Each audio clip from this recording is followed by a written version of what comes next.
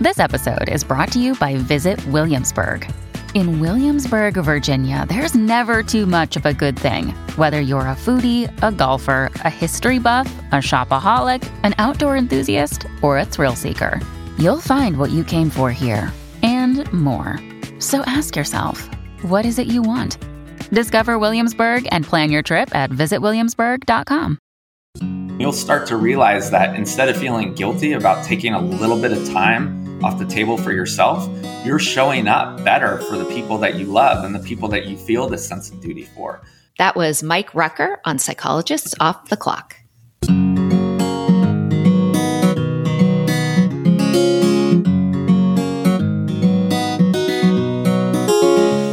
We are three clinical psychologists here to bring you cutting-edge and science-based ideas from psychology to help you flourish in your relationships, work, and health.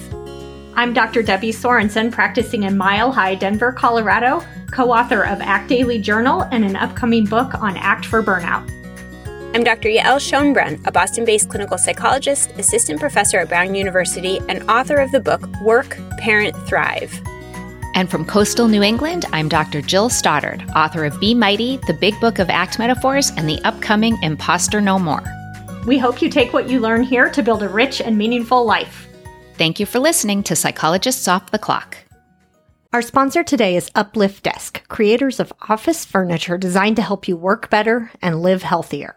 I love my Uplift standing desk. It's solid and sturdy and allows me to easily transition from sitting to standing while I work with just the push of a button. The ability to switch from sitting to standing throughout the day has been a complete game changer for me. I feel so much better than when I sit all day, and it helps me stay alert when I get tired. In addition to standing desks, Uplift offers ergonomic office seating, storage systems, even walking treadmills for your desk. Everything you need to up your office game. You can get free shipping with no hassles, free 30-day returns and return shipping, and a 15-year warranty. Remember, by supporting our sponsors, you are supporting the podcast. Visit upliftdesk.com/POTC for 5% off your order.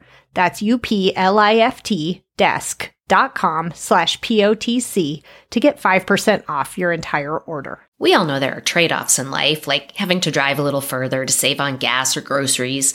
But when it comes to your health, you shouldn't have to trade off. So don't go back to that one doctor who's always late and rushes through your appointment just because they're close by or they take your slightly sketchy insurance.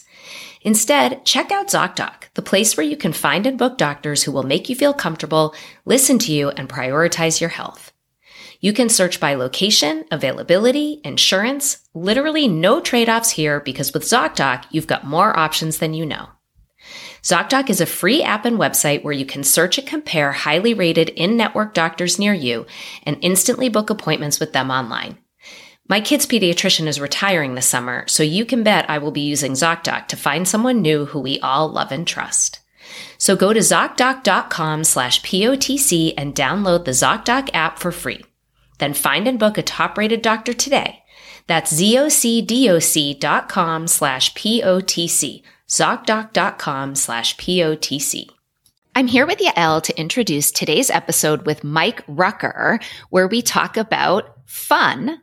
And I was so excited to do this episode, and I'm smiling now thinking about how many episodes we've done on happiness and wonder and fun. And, I'm not sure what that says about all of us as co-hosts or what it says about the state of the world that we're like really craving some knowledge in these areas and these topics. But I love fun. Who doesn't love fun? And I think it can get really easy to get caught up in the hard parts of life. And so I just really appreciated this conversation with Mike about how we can really inject more fun into our daily lives. And I'm curious, Yael, what your thoughts were about the episode. Well, I like fun too. And I think we should all have more of it. And he makes some comment about how a little selfishness when it comes to fun is actually the most selfless thing that you can do. And I couldn't agree more. As a parent, as a therapist, as a partner, that fun really does help us engage more fully and more skillfully in all the roles that we care about most. And this comes up a lot in couples therapy, that people who come in are obviously not having so much fun in their relationships. And often there's more serious things that crop up that bring people in. But it is not infrequent that people will come in because they just feel that their relationship has grown quite stagnant. And that's pretty common, right? Because the longer that you're in a relationship, the more you habituate and the more you kind of get into these really on autopilot kinds of ways of being with one another. And it takes a little bit of deliberate effort to keep things spicy and interesting and fun the longer that you're doing them. And relationships certainly fit into this. And I was just going to share one really cool research study that I love, where couples were randomly assigned to tasks that were either mundane or silly and novel. And the mundane task was like rolling a ball back and forth for a period of time. And the silly novel task involved partners being Velcroed together and carrying a pillow around an obstacle course on hands and knees. And couples who participated in this silly task experienced an increase in their relationship happiness compared to the mundane task activity. And what that speaks to is the importance of variety and really being deliberate, because it's so easy in our busy, overwhelming lives to just do, the bare minimum when it comes to our close relationships, because our partner is not going to fire us, hopefully, or, he or she can feed themselves. And so we kind of kick the intentions to incorporate some fun and silliness to the bottom of the priority list. And to me, this study and your conversation with Mike Rucker is a reminder to try to incorporate some fun, some silliness, some variety into the relationships we care about most. Yeah, it's such a great point. And it's making me think about how, we know as human beings, we habituate to things, right? There's that, what's the fancy term? Hedonic adaptation. Yeah. And, so even if there's something we used to do that was very fun, like when you're first dating and you're just going to a movie or going to dinner, something like that might be really fun. And then it just becomes kind of mundane over time. And Lord knows we're not normally Velcroing ourselves to our partners. But that does actually sound quite fun. And, so that variety piece and being clever, being creative in, how you get playful. And one of the things we talk about, I think it's closer to the end of the episode, and it reminds me a little bit of the episode that just came out with Jonah Paquette about happiness and how we can really boost those feelings of happiness as well as fun and playfulness when we do these things with another person, whether it's your romantic partner or, anybody else that is in your life. Absolutely. And it reminds me too of my kids have their chores on the weekends, and my oldest son has come up with a fun habit, if you will, of listening to music while he cleans the bathroom. And I think it's absolutely terrific that he finds a way to add some fun to a task that is otherwise not that fun. And I try to do that as much as I can too. And the more that you can make that an intentional habit, something that you practice, incorporating fun even into the less fun parts of your life, I think the more fun you can have. And that's a great thing. Yeah. And that is certainly what the research supports and what Mike and I talk about. So we hope that you find this episode with Mike Rucker fun. Hey, everybody, it's Jill here, and I'm so excited about today's guest, Dr. Mike Rucker. We are going to be talking about fun today. So I am just thrilled to be covering this topic. Dr. Mike Rucker is an organizational psychologist and charter member of the International Positive Psychology Association, whose work has been published in the International Journal of Workplace Health Management and Nutrition Research. His ideas about fun and health have been featured in the Wall Street Journal, the Washington Post, Fast Company, The Telegraph, Psychology Today, Forbes, Vox, Thrive Global, Mind Body Green, and more. Named one of 10 digital changemakers by the Healthcare Information and Management Systems Society, he currently serves as a senior leader at Active Wellness. Mike, welcome to Psychologists Off the Clock. I'm so happy to have you here today. Oh, I'm so happy to be here. I love your guys' podcast. Oh, amazing. Thank you so much. We love to do it. And in fact, as I was reading your book, I was thinking, does doing the podcast count as fun, even though it's sort of technically work? Because I certainly find it to be fun. Yeah, and it's funny you say that, because I think people that do use their agency and autonomy to do things like this, because certainly if it wasn't fun, I think most podcasters would exit the profession. And so There's almost this bias where you already kind of get it. You already kind of get the message, but a lot of folks don't actually do the things that light them up. And so, that's sort of my purpose for the book, to try and gently nudge folks to find what they do enjoy. So, well, it most definitely does that. And I will start by saying reading the book was also fun. I mean, I laughed out loud several times. You're a good writer, and you're very engaging and accessible and funny. But let's start with, we might all think we know what the definition of fun is, but it may not be the same as the way you conceptualize it in the book. So why don't you start by telling us what exactly is fun, and how is it different from happiness? You make that differentiation in your writing. For happiness, I've kind of fallen on the psychological definition, right? So it's this general sense of subjective well-being. And so how you could apply that with regards to anyday life is that it's this act of evaluation. So when we think about being happy, we're really looking in the rearview mirror. It's this exercise of introspection, because it's contrived by definition, either by us who are using these instruments, things like subjective well-being, so that we can compare ourselves against others, or it's developed by your own traits, like what do you desire? And so my insight here came from Dr. Iris Mouse out of University of California, Berkeley, where we were looking at, when you talk about happiness in terms of you personally, that could be a whole host of different things, right? Like, I'm happy because I have a connection with my family. I'm happy because I'm striving professionally. And so all of those are still acts of evaluation. So I don't think that's problematic for my own definition, but they still could, happiness means one thing to one person and one thing to another. With regards to our work as psychologists, we've generally defined it as subjective well-being, which is this instrument. And it really does, it's an act of comparing ourselves to others, right? Whether that's country to country or individual to individual.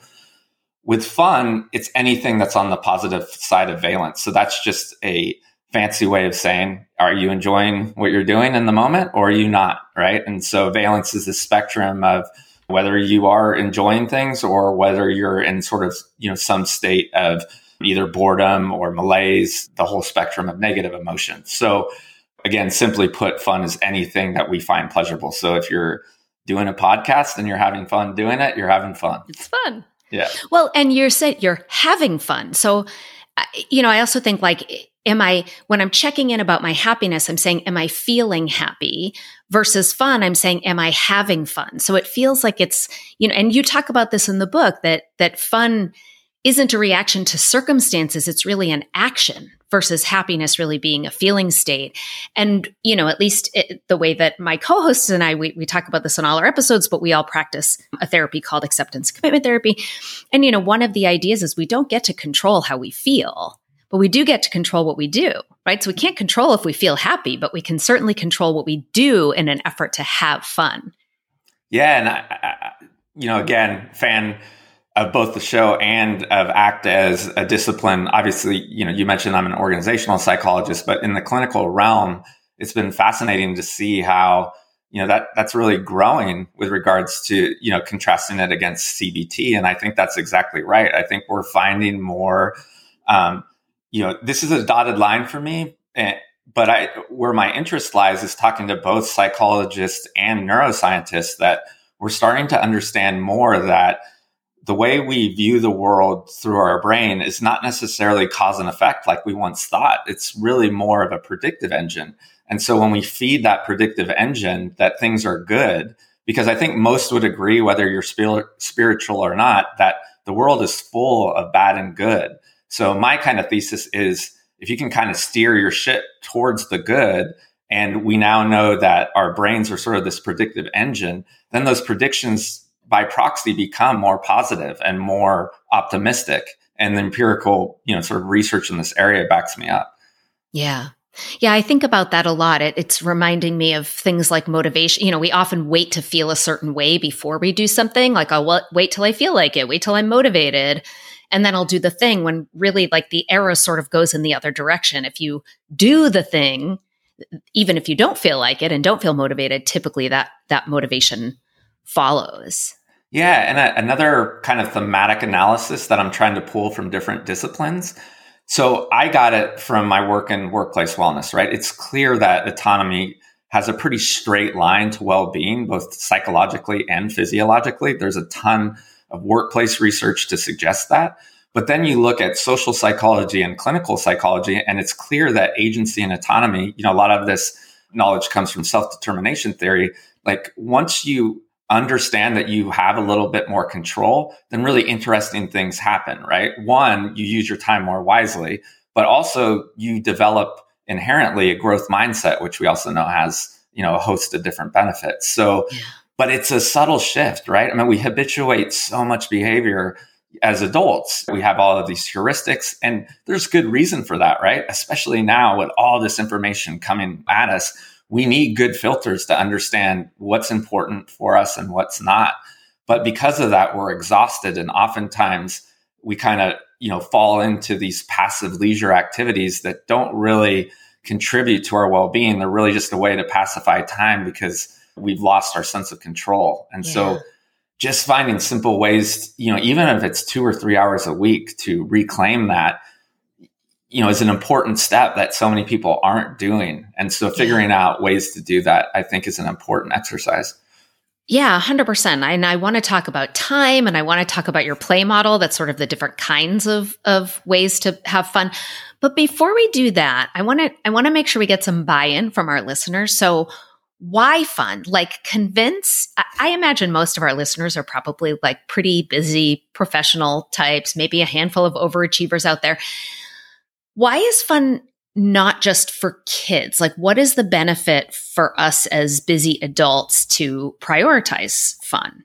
Well, I think enjoying life just in general doesn't require too much, convincing. But to your point, a lot of people don't want to prioritize it. And there are a host of different reasons for that, right? What I found the most interesting in researching the book is there seems to be an evolutionary predisposition to ruminating on negative things. And that probably made sense way back when the risks to us were kind of finite. And so we needed to give them more credence than the positive things in our life.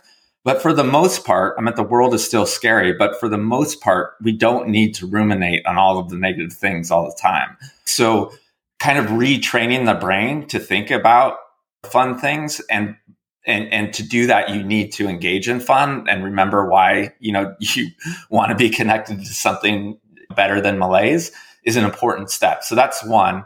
The second is that it really is an additive approach to gaining more vitality. So again, falling back on my own research, it's an interesting paradox that people don't understand, because there is this kind of heavy lift to get started, this cognitive load of reintegrating into the things that you like for all the reasons that should make sense. You might have, if it's a reconnection to a hobby, you might not remember it, feel kind of like, I don't want to pick up the guitar because I'm not good at it anymore, whatever it is. But this work comes from Cassie Holmes out of UCLA and Colin West from Toronto. When you start to regain some of that control so that you're really enjoying what you're doing, you have more vitality and you're your better self for the things that you feel the sense of duty for. And so again, even if it's just a few hours out of the week, hopefully it's more than that, and you start to understand the benefits. And again, I'm trying to convince the listener that has resistance, just check in with yourself how you feel 2 or 3 weeks later. And you'll start to realize that instead of feeling guilty about taking a little bit of time off the table for yourself, you're showing up better for the people that you love and the people that you feel this sense of duty for. And so it's not just about you. I think people that have a hedonism slant might just be stoked that they get to enjoy themselves and didn't realize that they had habituated their life in a way that sucked out the joy and delight out of life. But for the ones that do feel resistance, once they realize like, wow, I'm not just doing this for myself, I'm doing it for others, that's helpful. And then there's another great study, and it essentially peer validates the hedonic flexibility principle. When we are living a joyful life, what we found is the people that are in that space do the harder work. So not necessarily the busy work, but have the capacity to do things that are richer in the moment and lead to betterment. That might seem hard, but you have this more endurance to actually do it. And then that becomes an upward spiral because those things actually then turn out to be fun if you're connected to them, right? Like mastering a new skill. And then we do them more. And instead of kind of this weight pulling you down, there's this levity that kind of lifts you up. And it's infectious too. It starts to positively impact all the folks around you. So, but it's interesting because it's not a complex idea, right? And so I think that's another difficult thing. Like, wait, you're telling me if I just reclaim 2 or 3 hours out of my week, my life's going to be that much better? Yeah, that's what I'm saying. So just try it. Again, you're only really committing to 9 or 12 hours. Reflect on how you feel, reflect on your ability to be a better person in every other aspect of your life and see if it was worth, time worth spending.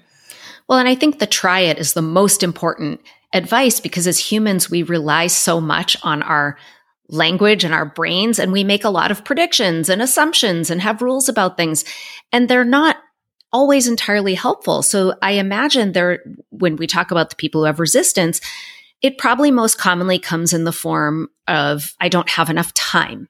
How am I supposed to find the time to add more fun when I'm already burnt out? I already have so many things going on. And there's an assumption that if we do this, it's going to take away from our bandwidth because it's just one more thing on the list to do. And what you're saying is, well, test it out because it may be the case that it creates more bandwidth. Because you're kind of taking away from some of the other things that might be a little more soul sucking and making time for the thing that fills your gas tank. Yeah, but you did identify an important piece that I kind of stepped over. And that is in this process, we generally want to find things that you're doing that you don't necessarily need to do because it's an important first step to create space. So this doesn't seem additive, right? So in my academic work, that's where you see a lot of workplace wellness initiatives be so problematic, right? Because it's like, we're just going to prescribe yoga or we're going to prescribe a meditation practice. Oh, really? To physicians that are already working 60 hours a week? Like just the burden of that. Because we do know that if motivation doesn't hit, that actually ends up being a component that can be toxic. Like, okay, so I'm supposed to be doing this thing, but I don't have any capacity to do it. And now you're just making that person feel awful. And so if we were heading in that direction, I apologize. I think, an important correction that you queued up is that what we want to do first is that oftentimes we think we live this busy life, but we find out that there are these pockets where we're really just pacifying time because we are so exhausted. And so the argument that I'm making is replacing those activities with things that light you up is an additive experience. Trying to find pockets of time in an already busy life can be a recipe for disaster. So thanks for allowing me to make that distinction. Yeah, that's true. Well, and I think it's something that my co-hosts and I must really relate to because when I look at the list of guests we've had on, so many of them share this idea in common. So we had Leidy Klotz on, who wrote the book Subtract, which is not just about saying no to things, but about actively removing things out of your life. We had Nir Eyal, who you talk about in your book, who I think is a friend of yours. And Eve Rodsky came on and she talks about the importance of, an equal distribution of labor at home, which creates more time if you're the person who had been doing the lion's share. I mean, there are so many guests we've had on that are all about essentialism was another one that are all about, like using science to discover ways to limit the things in your life that are draining you and not providing value or vitality, and then really being choosy about the ways you're spending your time. And that's essentially what you're saying. And that like one of those choices should be fun.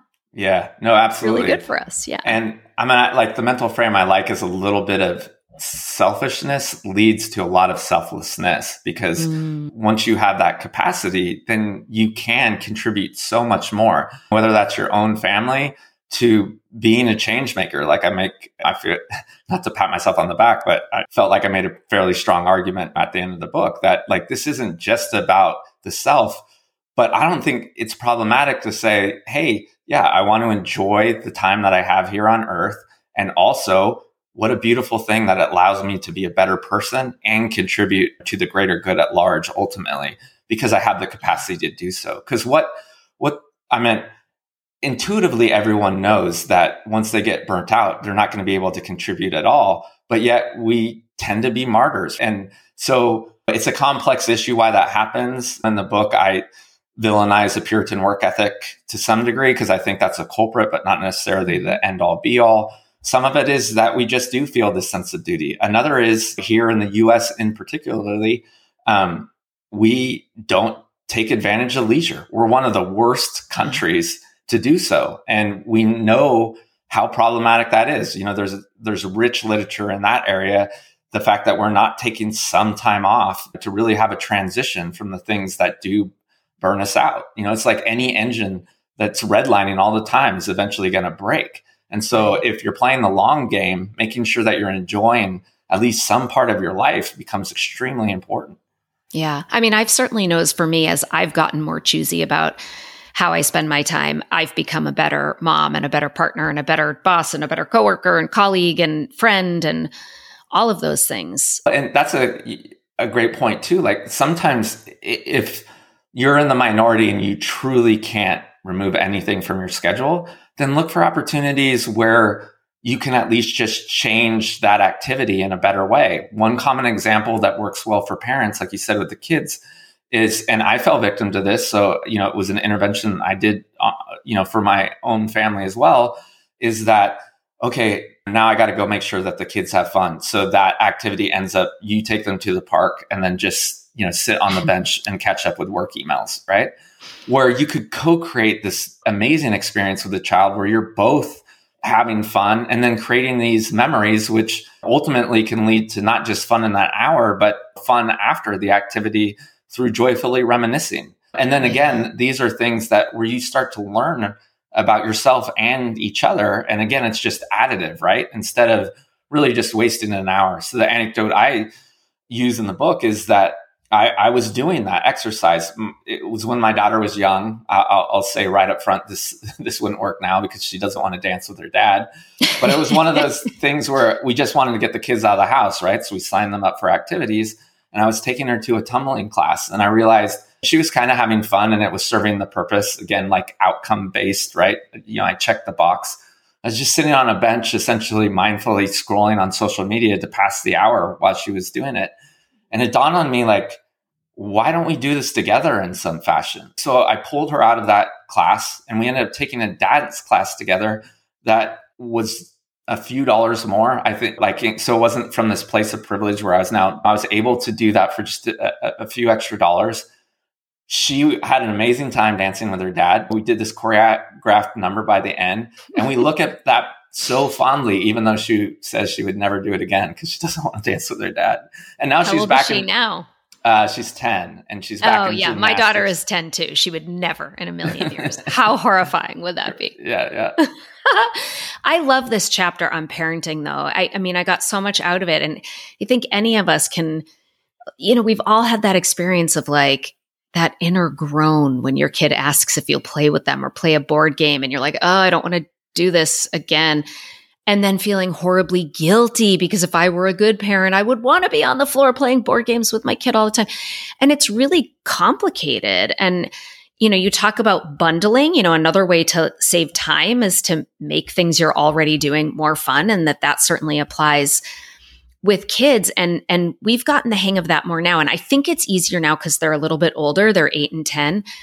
But we agree on the movie we're going to watch or the game we're going to play. So, and, they make a lot of really fun games now, like taco versus burrito. And there's all these like crazy funny games that adults can enjoy too, or to find other kinds of things. Like my son and I go hiking all the time and we love it. And it's like this special thing that we do together. And I think that's an important piece of this is that like, it's okay as a parent to do something that's fun for you too. It doesn't make you selfish. And if anything, you're sort of modeling cooperation. Like that's a good social skill to have, like that they should have with their friends too. You don't always get to be in charge of what you're going to do. You should decide together and find something that's fun for whoever's involved. Yeah, you're hitting the nail on the head. I mean, so like one thing I always kind of try to defend up front is that if you're trying to teach your child a skill, that's not what we're talking about here, right? We're talking about wanting to enjoy certain amounts of time in a fun activity. And so allowing kids to lead because they're the best teachers, because a lot of times we've kind of forgot to have fun because it requires a little bit more horizontal thinking than vertical thinking. So allowing them to kind of reteach us and connect us to, that inner joy is helpful. But then the second thing is, it isn't fun if both of you aren't having fun. So your child wouldn't play with somebody else that didn't enjoy their time. And so making that argument, I think often for parents, it just requires that simple reframe that if you don't want to play Hot Wheels again for the 11th time, you can ask them, hey, these are 3 things I like. Do you like one of them? And pick that one. And then you will just see the magic happen, because now you're at least kind of enjoying it rather than it coming from the sense of duty. And the other problem is if you're overly apparent in these moments. So I talk about some research I did in child museums. As soon as the kid sees you kind of start to direct, there's 2 things that happen that are problematic. One, the child realizes this isn't a fun moment. This is a moment of teaching, especially if you have a good relationship. Okay, I get it. We're not supposed to have fun right now. You're in the parent role and I'm in the child role and I'm going to listen. But unfortunately, that changes, what was kind of this creative fun activity into the child thinking it's fun. And then 2, you lose that ability to sort of flex your creativity and enjoy the benefits of those moments where you can think non-linearly and kind of open yourself up to new opportunities. So really being mindful of okay, I get it. This is time for me to have fun with my child. This is the game we decided to play. And I mean that in more of a macro level. There's certainly games at the micro level, and then benefit from that. And that doesn't mean that if your child's out of line, you can't flip back into the adult role, course correct, and come back. Again, some of us get so stuck in absolutes, right? But it does mean that when you're engaged in a fun activity, really try to have fun. And then there'll be plenty of opportunities to be an adult and a parent. Trust me. Well, and when you're letting the child lead and not being directive, I think part of what happens is there's this natural exploration and curiosity that kids, maintain until a certain age, and then they lose a lot of it, just like we do. And that's certainly one of the things I've noticed, when I think about my son and I going hiking, the best times we've had are the paths we've never been on, and we have done 0 research. We just show up, and it can actually be a little scary. There was one hike we went on that I said, oh my God, your father would kill me if he knew I was taking you on this hike where there are no other children. But those have been the most memorable, most fun times, because we're sharing that adventure and curiosity and exploration. And I think that's what's really made it fun. Absolutely. There are a couple of things there where, just inherently the research supports you, right? It's these time blocked moments. So there's this paradox. Well, you scheduled this hike, but you kept all of this room for spontaneity, right? And that's where, again, some of fun's magic. It's really hard to contrive those experiences, but you can still index them by going on hikes all the time. And then when that magic does happen, it's so special. Do you remember, what we had? And then the other is, playing up to the line of edge work, right? It's just the fact that there was a little bit of risk makes it interesting, right? Yeah. And so it doesn't mean you need to put yourself in harm's way, but the fact that you're oh, those can be extremely fun moments as well. So playing with those elements do become important. And I love it. That's great. When you need mealtime inspiration, it's worth shopping Kroger, where you'll find over 30,000 mouth-watering choices that excite your inner foodie. And no matter what tasty choice you make, you'll enjoy our everyday low prices, plus extra ways to save, like digital coupons worth over $600 each week. You can also save up to $1 off per gallon at the pump with fuel points. More savings and more inspiring flavors make shopping Kroger worth it every time. Kroger, fresh for everyone. Fuel restrictions apply. Another day is here, and you're ready for it. What to wear? Check. Breakfast, lunch, and dinner? Check. Planning for what's next and how to save for it? That's where Bank of America can help. For your financial to-dos, Bank of America has experts ready to help get you closer to your goals. Get started at one of our local financial centers or 24/7 in our mobile banking app. Find a location near you at bankofamerica.com/talktous. What would you like the power to do? Mobile banking requires downloading the app and is only available for select devices. Message and data rates may apply. Bank of America NA, member FDIC. And you talk about the importance of reminiscing, or the way that reminiscing can extend a fun experience. And so I'm thinking about that in this context because the spontaneity of these experiences is part of what made them memorable. And then there was a day that it was supposed to rain by 3:00 and it didn't rain and it was 3:00. So we're like, let's go. We'll go for a hike. And then of course we're like out on this trail and not only does it start raining, it starts hailing. Oh my goodness. The trail immediately, and we were in San Diego, so we don't get weather like this very often. So it was very exciting. We had our dog who had never experienced this before and completely froze. The trail got completely muddy. I had to pick up my dog to walk with him, slipped, fell on top of my son, literally on top.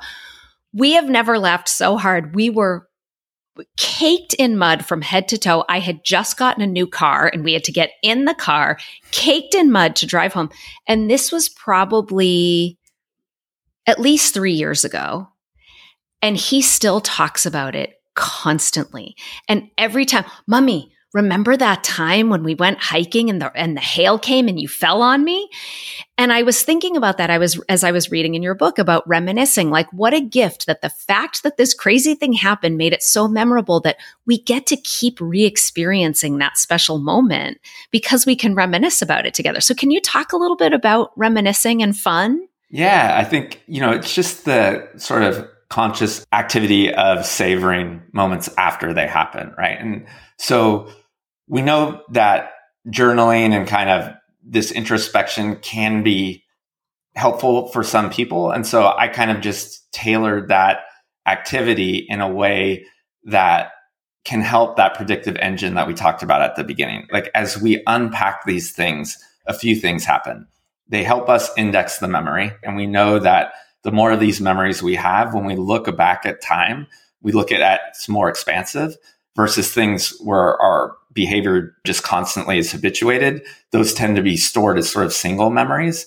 And we know that people have a general better sense of well-being if they have a bunch of interesting things to think back on, because time just by proxy is extended because we're like, oh, wait, 30 things happened in the context of my life versus 5. That's a hypothetical, but just to illustrate the point. And then 2, it does extend this joyful activity. Like as we're remembering it in any given moment where we might have some downtime, or that's the exercise that we want to do, we're able to relive that. Like in your retelling, you were smiling the whole time. And so having just a connection to that memory, we know through Barbara Fredrickson's work and others that as we broaden and build these, a wide breadth of experiences, that's really where resilience lives. And so it's important for a whole host of reasons. One, it's a good use of time because it allows us to extend sort of the power of fun, as it were. And then 2, as we build these experiences, it allows us to look back at our lives, especially in our later years, as it being, a rich, well-lived life rather than someone that looks back and goes, man, time really passed me by. And then 3, now that it's an exercise in flexing your agency and autonomy. So as you build these experiences, it's really building the equity of positivity and optimism. So rather than it being toxic, it's you realizing like, I do have this sense of control over at least my personal domain. Sphere of influence might not be worldly, but at least within, what you control, you do have some choices about which way your ship is going. Yeah. Yeah, I love it. So if let's say we've got our listeners on board that they want to start creating a fun habit, which I hadn't even mentioned. The name of the book is The Fun Habit: How the Disciplined Pursuit of Joy and Wonder Can Change Your Life. So if we want to create a fun habit, talk to us about where to start. Like, what if we feel like we don't have any ideas for fun, which I sometimes feel like that happens as an adult. Like, I'm just so boring these days. I can't even generate a creative idea, or maybe some people might have too many ideas. So how can we make application of this change more likely? Yeah. So first, if you don't have any ideas, really, just a simple brainstorm is a good place to start. I mean, most of us can connect to fun things we did in the past. And for reasons of wisdom and maturity, maybe not all of them apply anymore, but certainly some do. So kind of doing a little bit of introspection and figuring out, okay, what is it that I used to feel connected to that is not in my life now? and kind of writing that down. And then looking outwardly, like, what is it that I see others doing that isn't necessarily where I'm falling victim to fear of missing out, but things that I genuinely wanted to do. And then also things that maybe you put off, even if that's just something as simple as a vacation or something like that, so that you have a premeditated list so that you're not going into this and sort of facing the cognitive load of having to think about that, when you have these opportunities. And so creating that list first. And then the second is whether you want to do a full blown time audit, which isn't hard. It's always, we talk about fun, and this is one, if you approach it with curiosity, generally can be a fun activity. But I think an audit for most people is like, really, I'm going to start off my fun quest with a really unfun exercise. But just understanding how you spend your 168 hours within a week and areas where you can create the space to sort of integrate more fun is an important second step. And so in the book, I talk about something called the play model, and it's a really easy way to sort of sort your time and figure out where are these pockets of opportunity. And so play stands for pleasing, living, agonizing, and yielding. And pleasing activities are things that are generally easy to do. So making sure on your list, whether that's walking your dog, connecting with one of your best friends, things that would be fairly easy for you to implement in your day to day. Those are things that we want to index. This work comes from Daniel Gilbert and Matt Killingsworth from Harvard.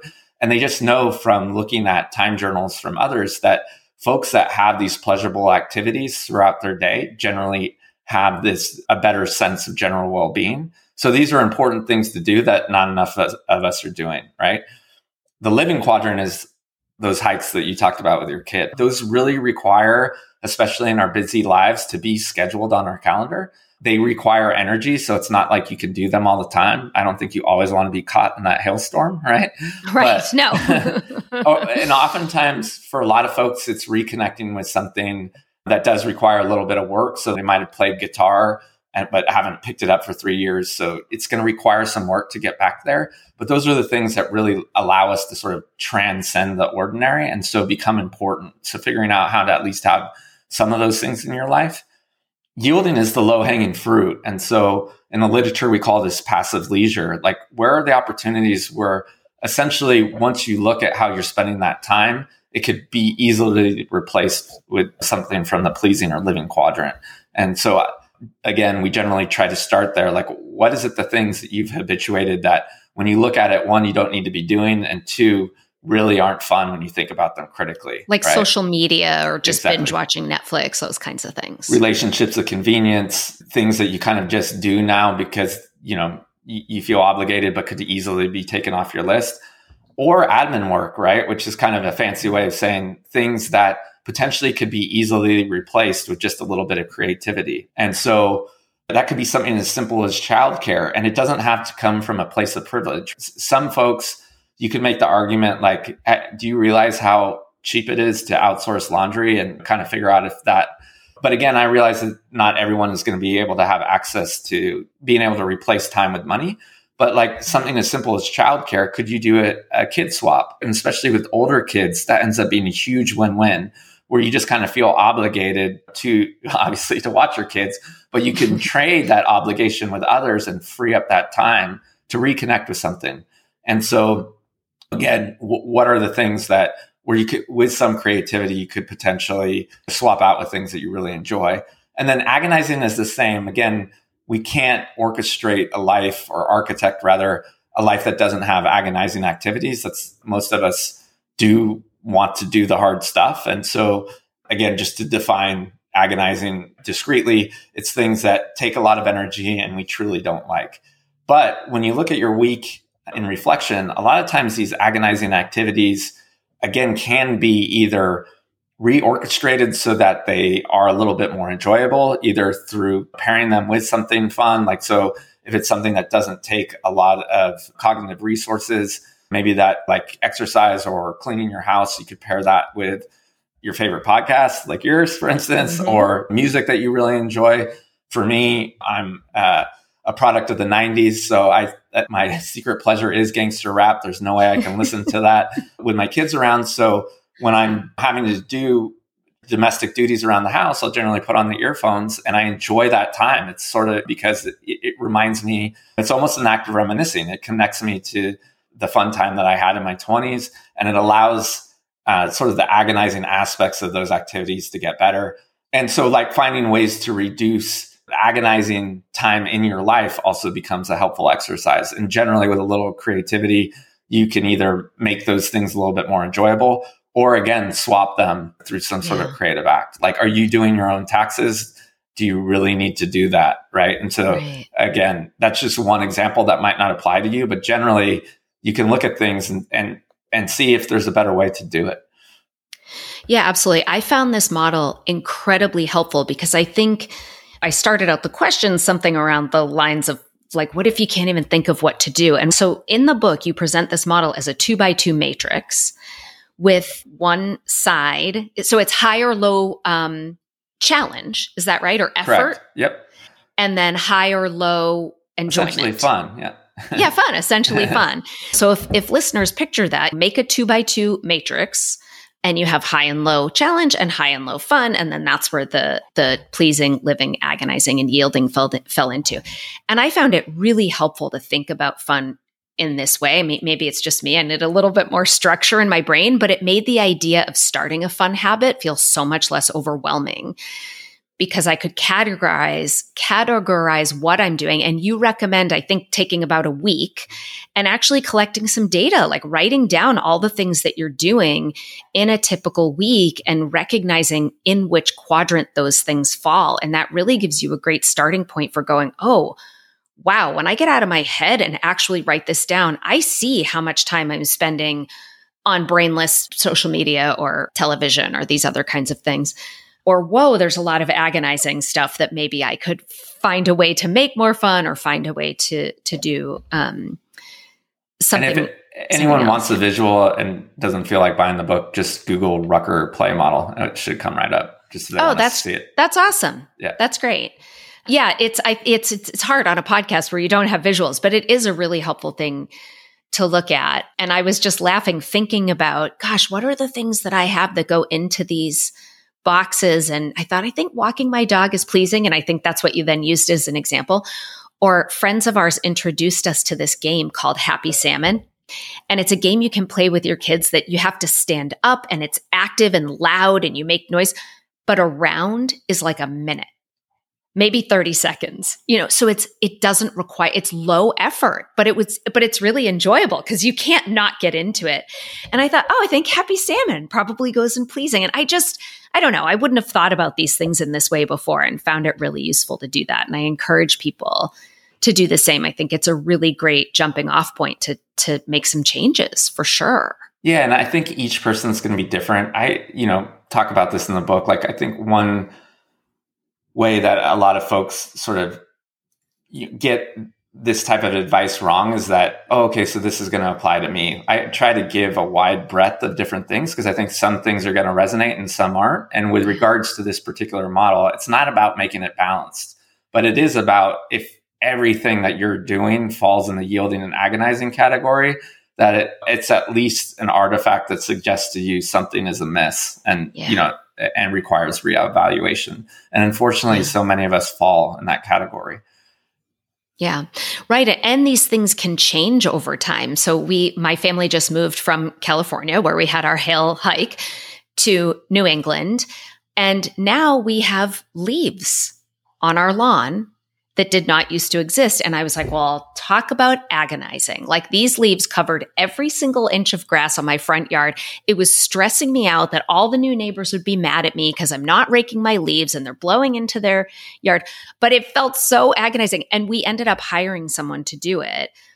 But we don't want to have to pay for those services all the time. So we've been talking about next season, at least teaching our kids how to mow lawn and making them do the lawn. So we might still pay for someone to do the leaves, but basically sharing the agonizing chores among all four of us rather than paying a lot of money for one person or just having one person in the family have to take it on. Yeah, in the parenting chapter, these aren't my ideas because I was kind of blown away by them, but I went and because they're anecdotal, but I think a lot of us don't realize how kids can actually start to contribute. And so I've seen a lot of positive benefits of what you just described, where people are, wait a second. So my 11-year-old can do their own laundry? Right. Like, yeah. And yeah. Or at least just test it out for a week or two. And so I've seen so many, just to be frank, this has primarily happened with moms, but I've seen so many moms just pleasantly surprised, like, oh my gosh, I've been able to actually exchange this agonizing activity by sharing that with my child. And I was already giving them allowance. So it kind of already fit into the framework of their family design. And I mean, how that's not provocative, allowing kids to essentially fend for themselves and take ownership of things they're going to have to do eventually. And all of a sudden, wow, the hour's back in your day. And but it just hours that we could give back to them and have fun as a family if we're all contributing to the more agonizing and parts. There's two sides of that, right? Yeah, you could give it back. You could give back that time, and you're a better version of yourself. As I think that's it only takes a few hours a week to kind of right the ship. Where I can handle the rest of it. Again, I don't know if I mentioned it yet, but another study that I love.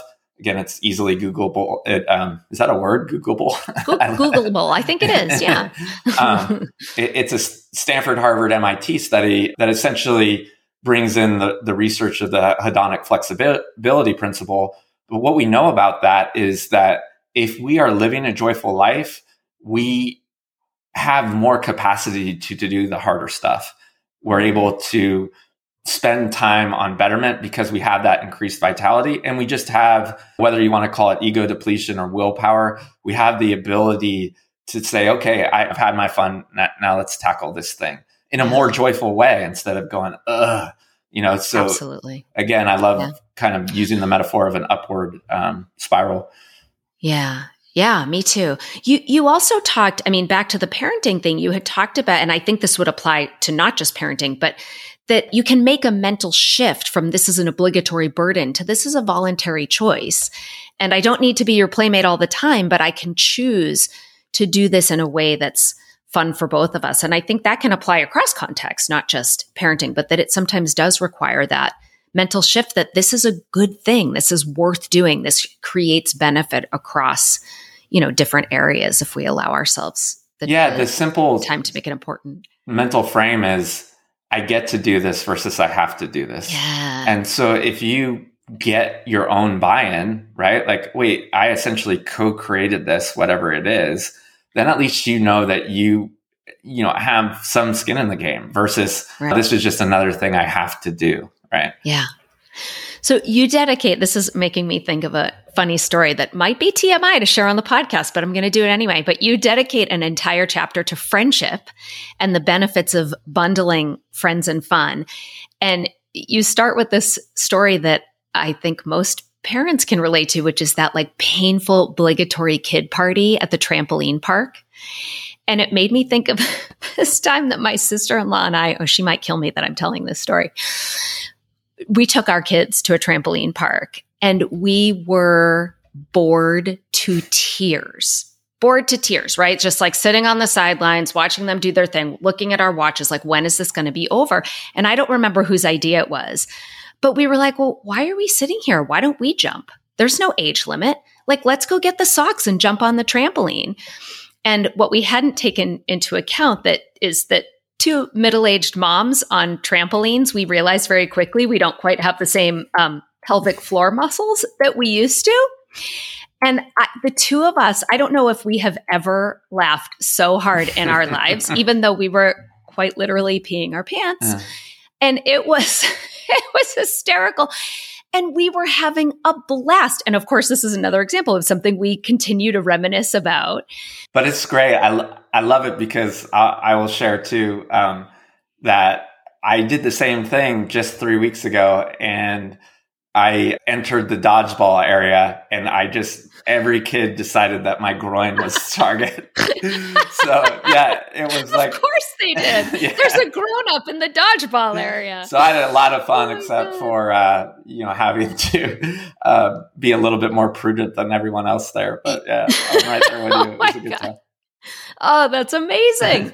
Well, can you talk a little bit about this friendship and fun and maybe give some suggestions for how we might incorporate more fun into our friendships? Again, I think it needs to be deliberate, right? Like one of the episodes I really enjoyed listening was when you had Adam Dorsey on, because I know he talked about this as well. But those connections we now know are so important, right? Like loneliness as a construct and the ill effects of it are so important.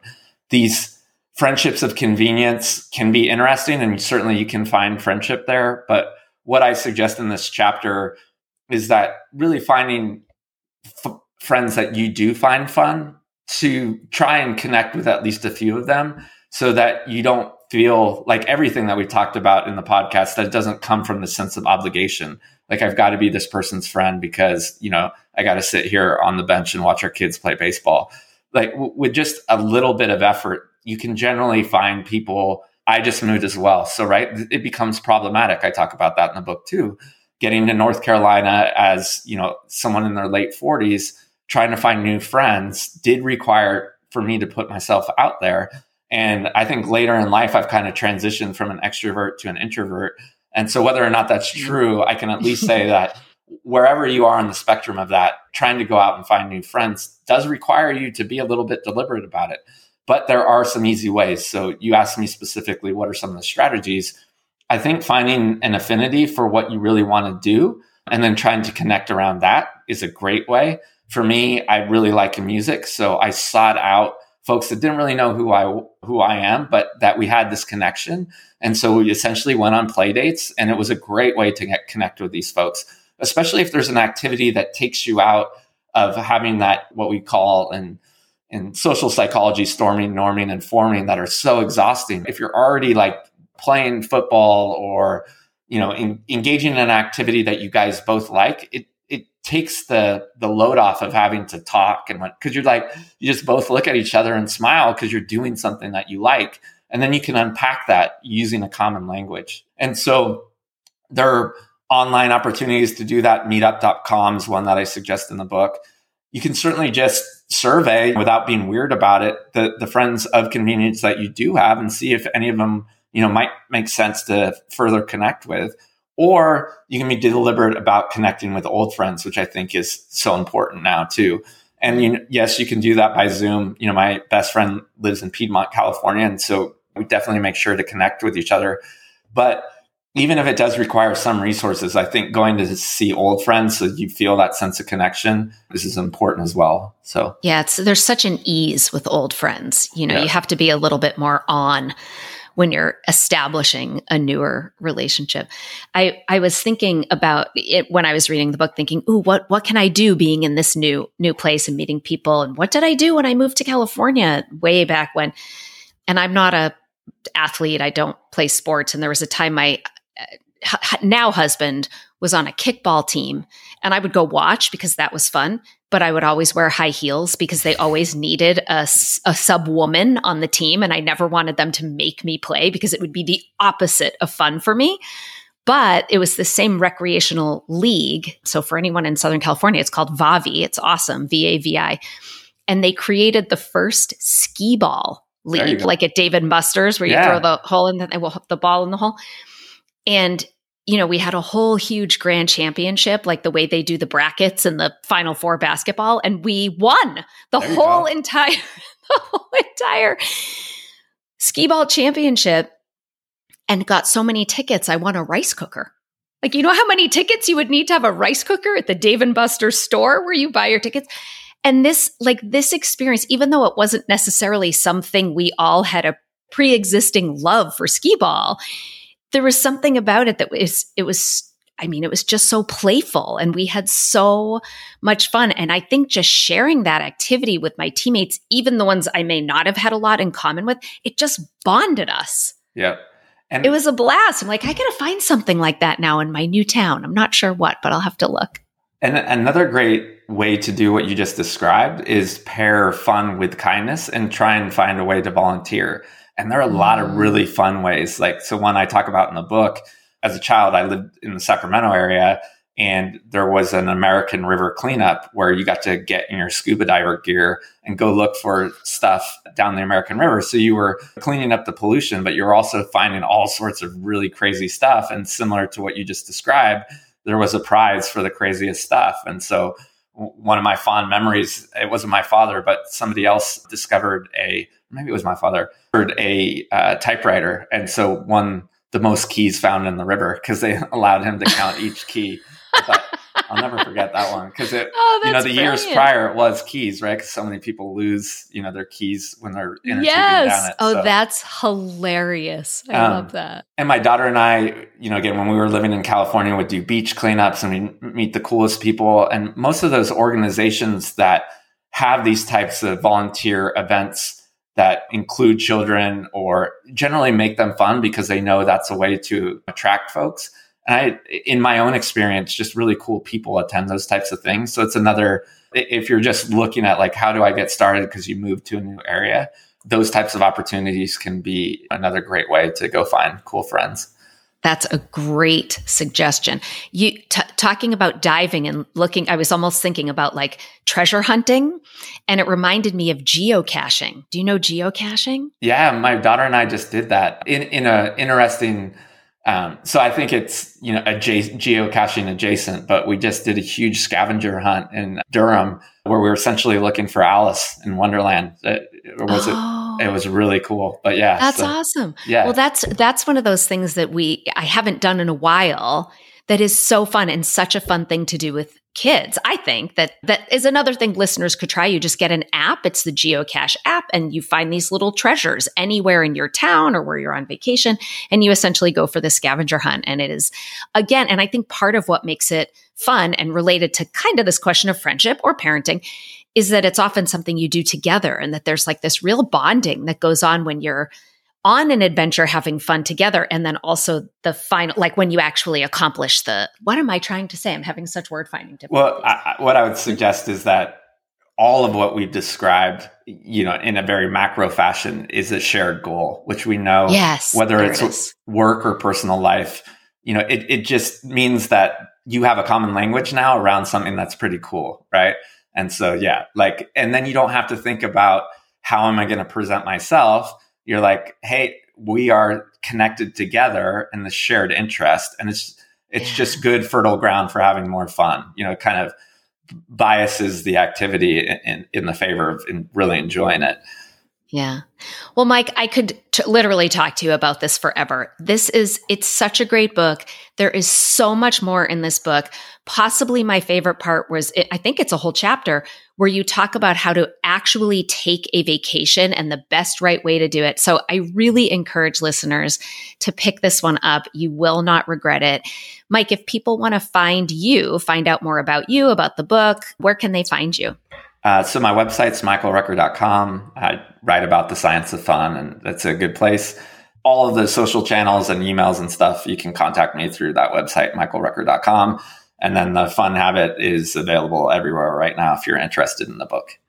Fantastic. And we will link to all of that in our show notes. Thank you so much for being here. This was a very fun conversation. Thank you for having me. It was a pleasure. Hey, Psychologist Off the Clock listeners, I'm going to guess that if you are listening to this episode that you love to geek out about books and psychology. So if you're a fellow bookish nerd like our Psychologist Off the Clock team, then we hope you'll join us once a month for a deep dive into the books that we're going to read together. If you're interested in joining us, and we hope you are, just send an email to offtheclockpsych@gmail.com and we'll send you further information. We hope to see you there. Thank you for listening to Psychologists Off the Clock. If you enjoy our podcast, you can help us out by leaving a review or contributing on Patreon. You can get more psychology tips by subscribing to our newsletter, and you can find us wherever you get your podcasts. We'd like to thank our strategic consultant, Michael Harold. This podcast is for informational and entertainment purposes only and is not meant to be a substitute for mental health treatment. If you're having a mental health emergency, dial 911. If you're looking for mental health treatment, please visit the resources page of our website, offtheclockpsych.com.